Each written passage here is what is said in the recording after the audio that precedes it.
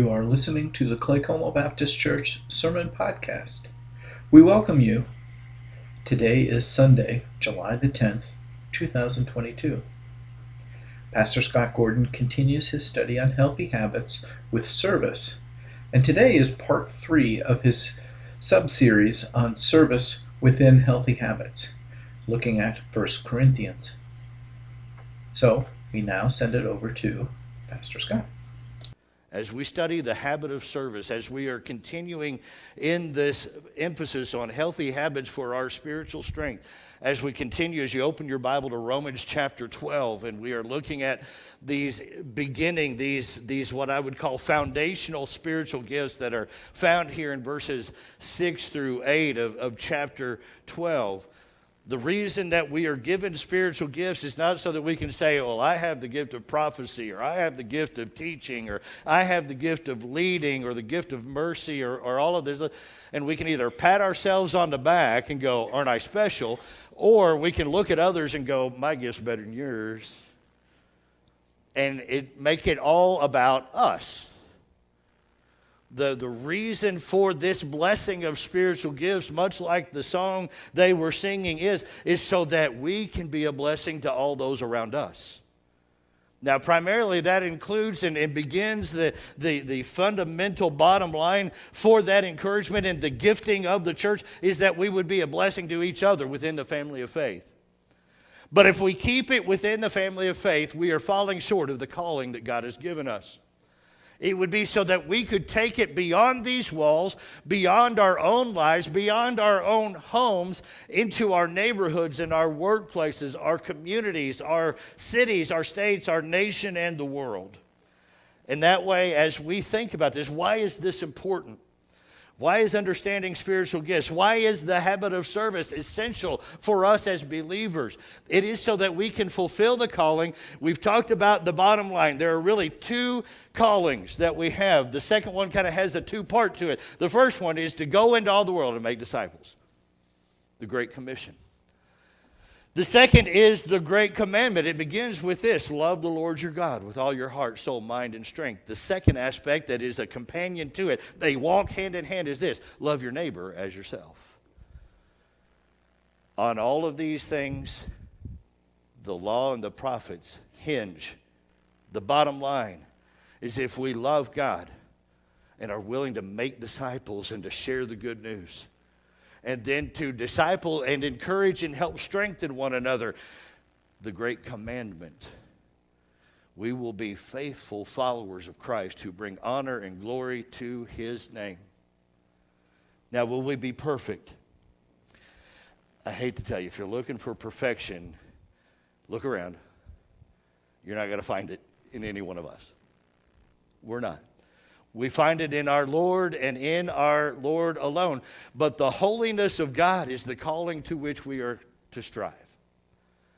The righteousness that God has revealed in his word is the standard by which we are to live. And so as we turn to these pages, we continue our study in these spiritual gifts. Last week, just to recap very briefly, to set the stage for us, we talked about the gift of prophecy, describing that as someone whose primary motivation is to boldly live and proclaim God's revealed truth. These people usually are the front lines of this is right, that is wrong, let's do what's right. And if we're doing what's wrong, why are you doing it? Let's get over it, let's get on with it. Let's get past it. Let's forsake sin and follow our Savior. The next gift that we looked at is the gift of service. The word diakonia or diakonia is the one from which we get deacon, that service ministry. It is a leadership within the church. It is a leadership by example of service. And the description for that gift is somebody who primarily focuses on rendering practical help in the church and beyond. Those who want to say, how can I help? Come alongside, meet your needs, encourage you. Those aspects of service to be a help, that's another way this gift is described, the gift of helps. So we're going to continue on in this list. In chapter 12, we begin in verse 6. According to the grace given to us, we have different gifts. If prophecy, use it according to the proportion of one's faith. If service, use it in service. if teaching and teaching, if exhorting and exhortation, giving with generosity, leading with diligence, showing mercy with cheerfulness. So the next step down this road of these list of gifts is the spiritual gift of teaching. The word is didasko. It is teaching, instructing. It is essentially communicating a skill or a truth. The way to describe someone with this primary motivation in a spiritual gift would look like this: someone who wants to discover and explain God's revealed truth. Now, those who are teachers, kind of like those who are prophets and others get a bad rap. The prophets get the bad rap of being judgmental. This is right, this is wrong. God said it, that settles it. Just do it, and if you won't, what's your deal? We look at the Old Testament prophets that way, don't we? These guys are a bunch of just hard-nosed, legalistic or whatever, a bunch of judgmental guys and that kind of thing, which is not true. We've looked at the minor prophets, and we've looked at how much the grace and mercy of God went alongside the declaration of God's righteousness, expectation, and holiness for us as well. Someone who teaches, has that spiritual gift of teaching as a primary motivation. Maybe somebody who just loves to study God's word, and we usually say, well, dude, why don't you get out in the world sometime? All you want to do is like hold up in the library and read books and study stuff. And if we're honest and we think about this, this is one of my primary motivational gifts, in that it is very tempting. I could be completely content to live in a library, to study in a cave for hours upon end. But that's not what God has called us to do or be. There may be seasons where we are. Paul was that way. After his conversion, he was set aside for a minute for some training, equipping, for some discipline that needed to be built into his life. We think somebody in the Sanhedrin that came in their way needed some discipline. Well, obviously he did, and God did that in that point. And then God moved him out into the great missionary endeavors and church planting and the things that he did. And so those with the spiritual gift of teaching aren't just hermits who want to hide from the world, but are very serious students who go, I want to understand the truth so that I can help others understand it, so that I can teach it, so that I can help explain it. Even if I don't live it perfectly, I want us to all understand it as best we can so we can help each other get down the road God wants us to be on.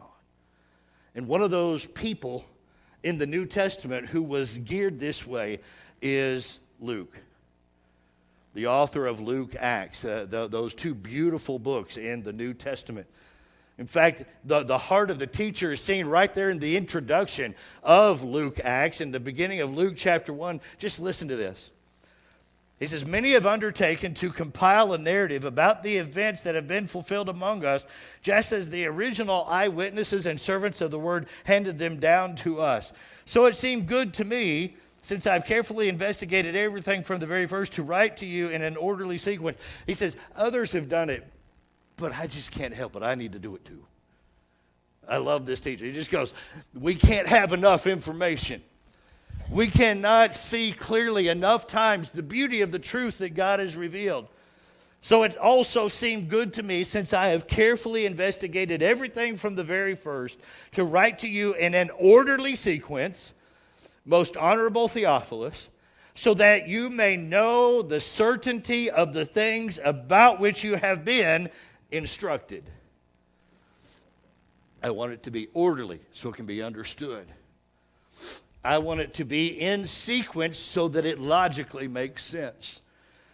And that you will know, that you will have an assurance, a certainty of the truth of these things you have been taught or instructed. That is the teacher, if you will, the spiritual gift of teaching in a nutshell right there. In fact, one of the aspects of that teaching gift is often someone who will focus on details. And it's like others of us, or I should say, I guess others of you would go, would you just get on with it? I mean, why do we have to spend 5 weeks in one verse or whatever it might be? I mean, come on. Don't you get tired of this? But there's an aspect of, like even in Luke's life, drawing out details that nobody else mentions. In fact, if you come to the focus on the cross, we come to the time in the garden. Luke is the only one who mentions the following. In Luke chapter 22, verses 41 to 44, they're in the garden. Everybody mentions that. he moves about a stone's throw away, and Jesus begins to pray. There's mention of that in at least Mark and Matthew as well. But listen to this. He withdrew from them about a stone's throw, knelt down and began to pray, Father, if you are willing, take this cup away from me.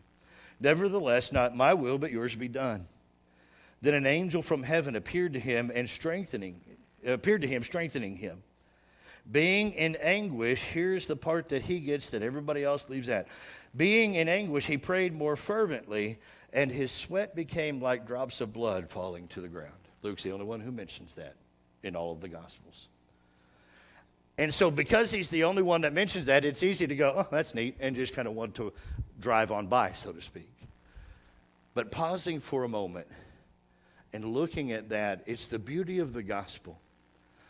God made him who knew no sin, what? To become sin for us, so that through him we might obtain the righteousness of God in Christ Jesus.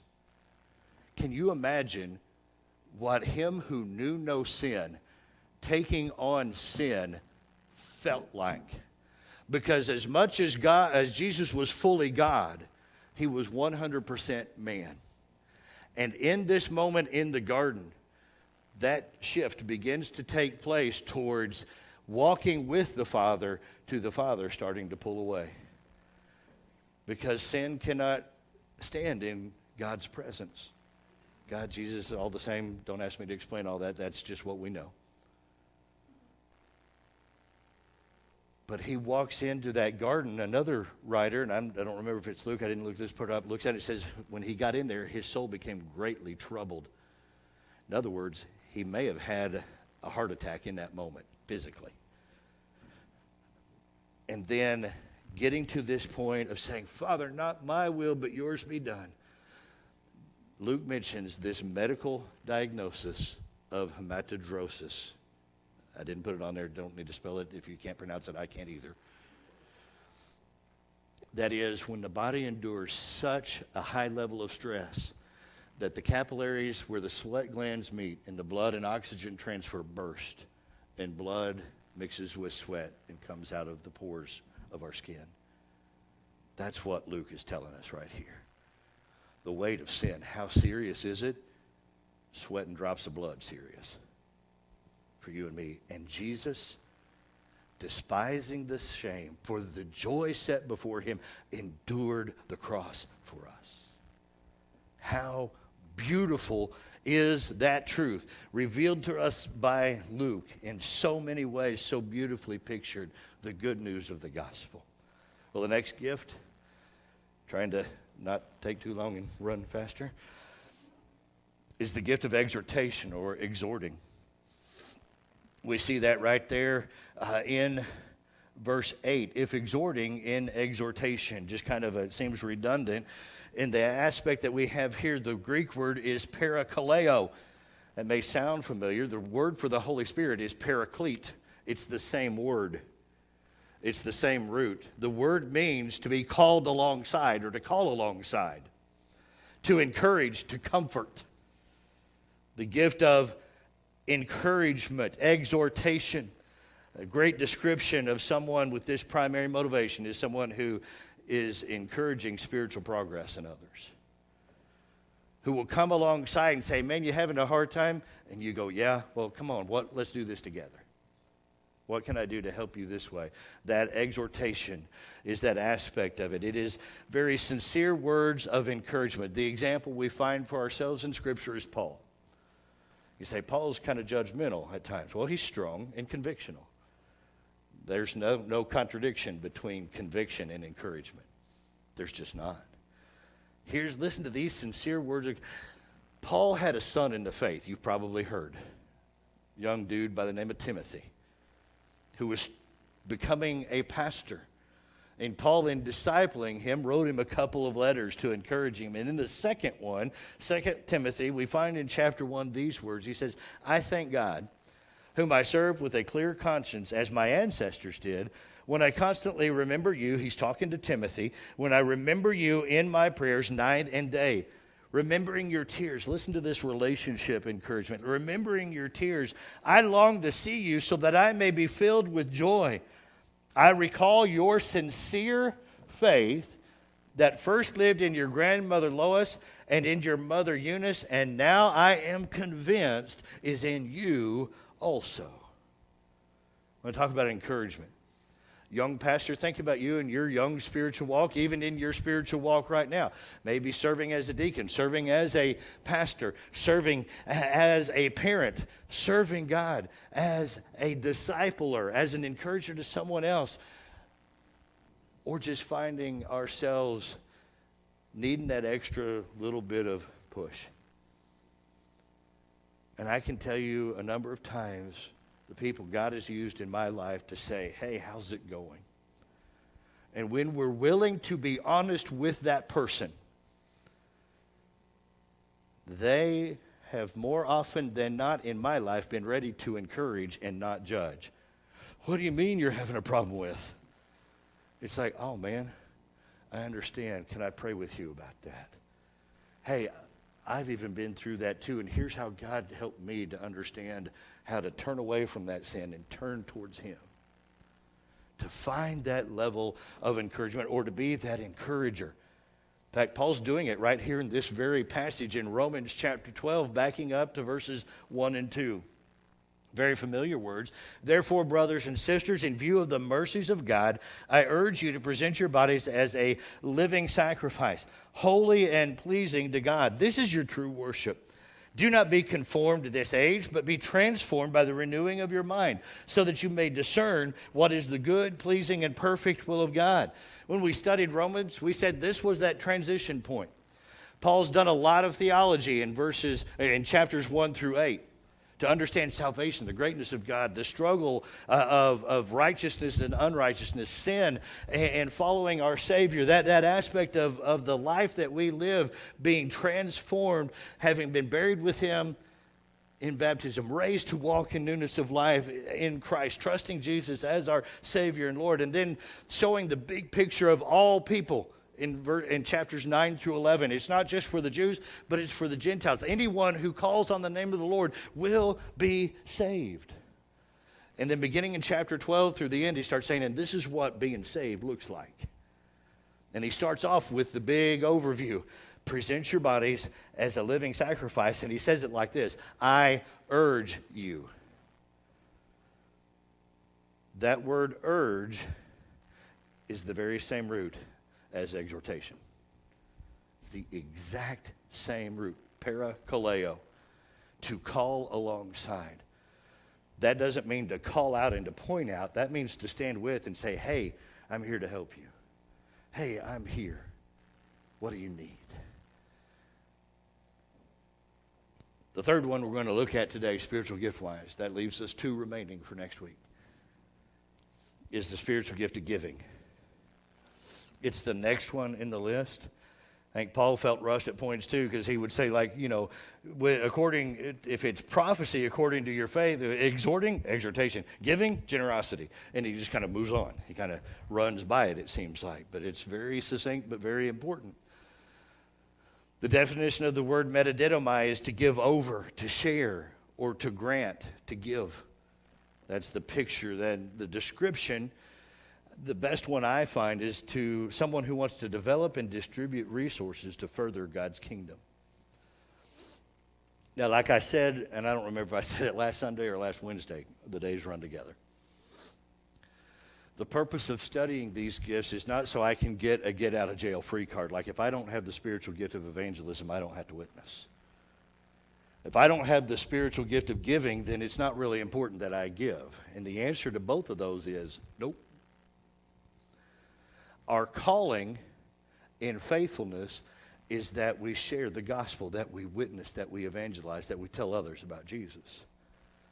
Calling to faithfulness and trusting God is that we give faithfully to support the work of the church and to say to God, I trust you. You have blessed me with everything I have, and you have called me to give back a portion of that through the tithe, through offerings, and I'm going to be faithfully obedient to your call to your people that you've always had and trust you in this way.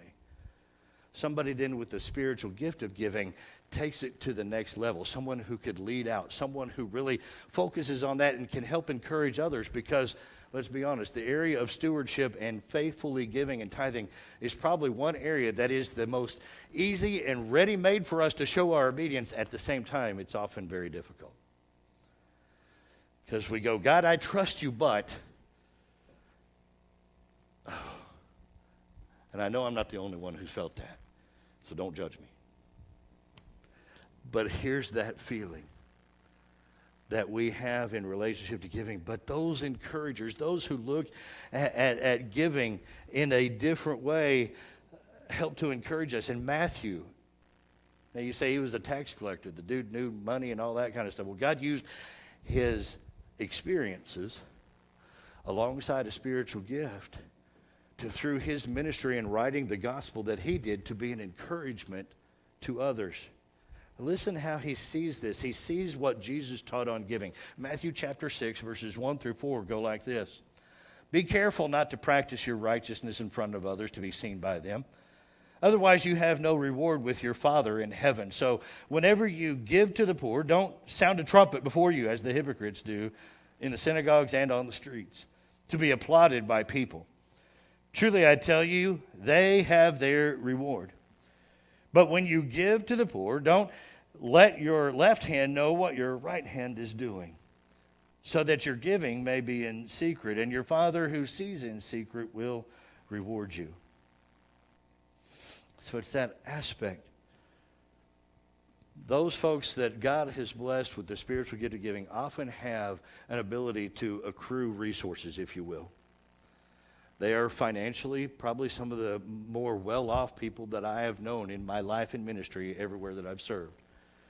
But without exception, when I've been in those situations, those who've had that primary motivation are also the most humble and the least attention-drawing I've ever seen. You'd never know they had a dime to their name. But they were the ones who could encourage and could be able to facilitate ministries in the church and to see a need and to gather people together to help meet the need. When we talk about giving of resources, we often talk about money and finances. That's the one that's most ready for us to see. But there's also our time, our talents, our lives. And people that get to giving have a way of seeing that need and then drawing people together to go meet that need. Whether it is financially, whether it is a time resource, it's a talent resource. But it's a beautiful picture. Listen to this. And just think about the emphasizing the goal of generosity for the sake of Christ's kingdom. Matthew does that. Some of the other writers do to some degree, but Matthew concentrates alone in Matthew chapter 2, verse 11 on this. Entering the house, they saw the child with his mother Mary. Who is they? This is the wise men. Entering the house, they saw the child with Mary, his mother, and falling on their knees, they worshiped him. Then they opened their treasures and presented him with gifts of gold, frankincense, and myrrh. He's the only one who records the visit of the Magi, the visit of the wise men in the Advent, the birth narrative of Jesus. Much like we see Luke in those details as a teacher, we see Matthew with the gift of giving looking at this example and sharing it with us. Why? To make us feel bad because we didn't have the gold to give? To guilt us into saying, man, they gave this, why can't you do that? No. To say, listen, look at what God did to bring honor to his name. From every one of us, from the shepherds to the wise men, we see this. God's name is praised. And there's no problem. In fact, he goes on, of all the ones in the story of Jesus' death, talking about the death and the burial of Jesus, he's the only one who says it like this. Matthew 27, verses 57 to 60 begin like this. When it was evening, a rich man from Arimathea named Joseph came. He's the only one who calls Joseph rich. Everyone else talks about Joseph's stature in the community, his name as a spiritual leader. He says this, but he says a rich man from Arimathea. Now, is that to go, hey, we need to curry favor with the guys with the money? The answer is no. But he also says, look at what God can do. And we need not discount from the poorest of us to the richest of us how God can use us to help each other, to bring honor to his name. And oftentimes we look at one end or the other and we tend to dismiss or we overlook. And Matthew saw this and he said, listen, look at what this rich man who had this tomb, who could have kept it to himself, look at what he did. Joseph came, who himself had also become a disciple of Jesus. He approached Pilate and asked for Jesus' body. Then Pilate ordered that it be released. So Joseph took the body, wrapped it in clean, fine linen, and placed it in his new tomb, which he had cut into the rock. He left after rolling a great stone against the entrance of the tomb. And it's just a beautiful picture. And I think all of these gifts, as we think about seeing them work together, help remind us that we're all in this together, no matter what background we come from. Whether we've had it all or we've had nothing. Whether we've grown up in church or we have grown up away from church, so to speak. That God brings us all together for the glory of his name. And in all of that, he has given us all gifts to help bless each other. It's that process that we find ourselves in, either reminding ourselves how God has gifted us or beginning to discover. And I've got a question for you. Do you like broccoli? Or do you, like former President George H.W. Bush, not like broccoli? I remember that growing up, watching him, and that was a thing that came out. George was, and all the parents were horrified because now the kids won't eat broccoli because the president doesn't like it. Do you like steak? I love steak. Okay, here's the question. Do you like Carolina Reaper peppers? Or not like them? Now, my question in all of those questions is, how do you know if you like them or don't? The only way to really know is to have tried it. Tried broccoli? Not a fan. Or, wow. To me, it's you got to cook it right. You don't cook it right. Oh. But anyway, steak, you have to try really hard to mess it up. But you can get it to taste like leather. I get that, okay? I mean, you can get it rough and tough and all of that, or you can leave it to where it should still be walking out on the range. And that's just not done enough, all right? But I love steak. And the older I get, I'm finding the hotter I like my food. I don't know what's wrong with me. I don't know why that's the case. Now, Carolina Reaper, little doses. But I like spicy food. But the way I found out that is I tried them. How do we find our gifts? I know I mentioned last week, and yes, you're right. I'm probably going to mention it every week. How do we find and discover our spiritual gifts? It's through serving. It's through stepping out and saying, God, lead me. And there's an open door of an opportunity, and I go and serve. And then, just by way of reminder, we discover where God has gifted us by examining our feelings. Psalm 37:4, take delight in the Lord, and he will give you your heart's desires. By expecting confirmation from my church family. It's not a Lone Ranger thing. But as I'm doing it, people go, you know what? I see God using you to help. I see God using you to teach. I see God using you to serve. I see God using you to encourage giving. I see God using you in these ways. And then finally, evaluating my effectiveness. Not only somebody saying, I see it, but I noticed, I saw you do that, and did you see how that helped that person? I saw God use you. And God used you effectively. It was a blessing to someone else. As much as we might find a blessing in it, the even further blessing for me has been those who come alongside encourage and said, man, I really appreciate this or that. Or what's even more fun is when some of you come to me and tell on somebody else who wouldn't normally tell on themselves. You know what? I saw, and when it's good, I'm cool with it. When it's not so good, I'm like, you shouldn't be doing that. But I've had a number of people come and say, I just want you to know, the other day, either I saw Jamie or I saw Lynette or I saw Carol or I saw somebody do this for somebody. And it just makes me go, oh, that's so cool. That shows we're getting it. We're living it. We're doing it. as God has called us to do. So let's not make this harder than it needs to be. Are there challenges to discovering our spiritual gifts? Absolutely there are. We've talked about the challenges. I can be so distracted that I couldn't hear God, or I wouldn't know that I'm hearing from God even if he's speaking, or when he is speaking. Not if, but when. But when I'm focused on this and God begins to open doors and I find this area of service and I enjoy it and others are blessed by it, you know what? We just may have found our spiritual gift. And let's just keep on going. Let's keep on doing.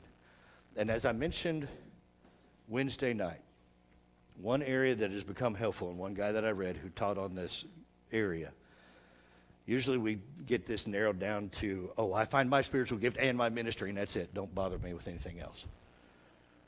You know, I am here to be an apostle, which we won't even try to get into that. Apostles, prophet, pastors, teachers, Ephesians 4:11. Who is a prophet motivation. So don't you dare ask me to be in the children's ministry, because it would end badly for me or the kids or something, because those drive me crazy. You know that. I don't have any patience for kids or whatever. No. Our primary ministry in our lives, and our lives especially within the local church, ought to be where God has gifted us. That's why God has put us here. He's done that on purpose. Let's not get away from God's design and plan in the midst of all. And part of his other plan is this, my secondary ministry. Because, we're often called to do more than one thing in serving within the body of Christ. My secondary ministry ought to be anywhere I'm needed. I'm not gifted. Right. I was just looking this last week from my old church in Marietta, the builders that come from there. They were in Colorado. I was jealous. It's cool there. They were building a church for a place out there. I've traveled with them I don't know how many times. I've helped tear down roofs, rebuild roofs, rearrange auditorium 180 degrees, build a parsonage from the slab up. If you were to ask me today how to build a wall to make it stand and be square, I could not tell you how to do it. I am not gifted. I am not talented in that way ever, and probably never will be. And it may be just because I don't have the patience and desire to do it. That's a whole nother story. It's another sermon, another time. But working alongside our youth that went with our builders at that time, anywhere they pointed me, I go, you know what? I can swing a hammer. A thumb may be involved, but I can hit a nail. Anywhere we are needed to serve, as well as where God has gifted me and wants me to focus first off. But focusing primarily, I'm a Sunday school teacher. Man, we need you. Get in. You're good. Roll with it. That's your ministry. But also, hey, I can serve on the praise team. I want to help sing and lead and worship. And also, in all these things, we'll see God continue to bless and direct our lives, our life together as his church. In all of these things, according to the grace given to us, we have different gifts that God has blessed us with. Let's enjoy them and use them like he intended for us to.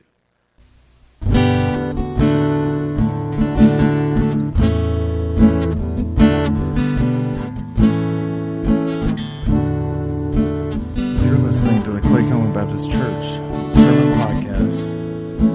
For more information about Clay Coleman, please visit us online at www.claybap.org.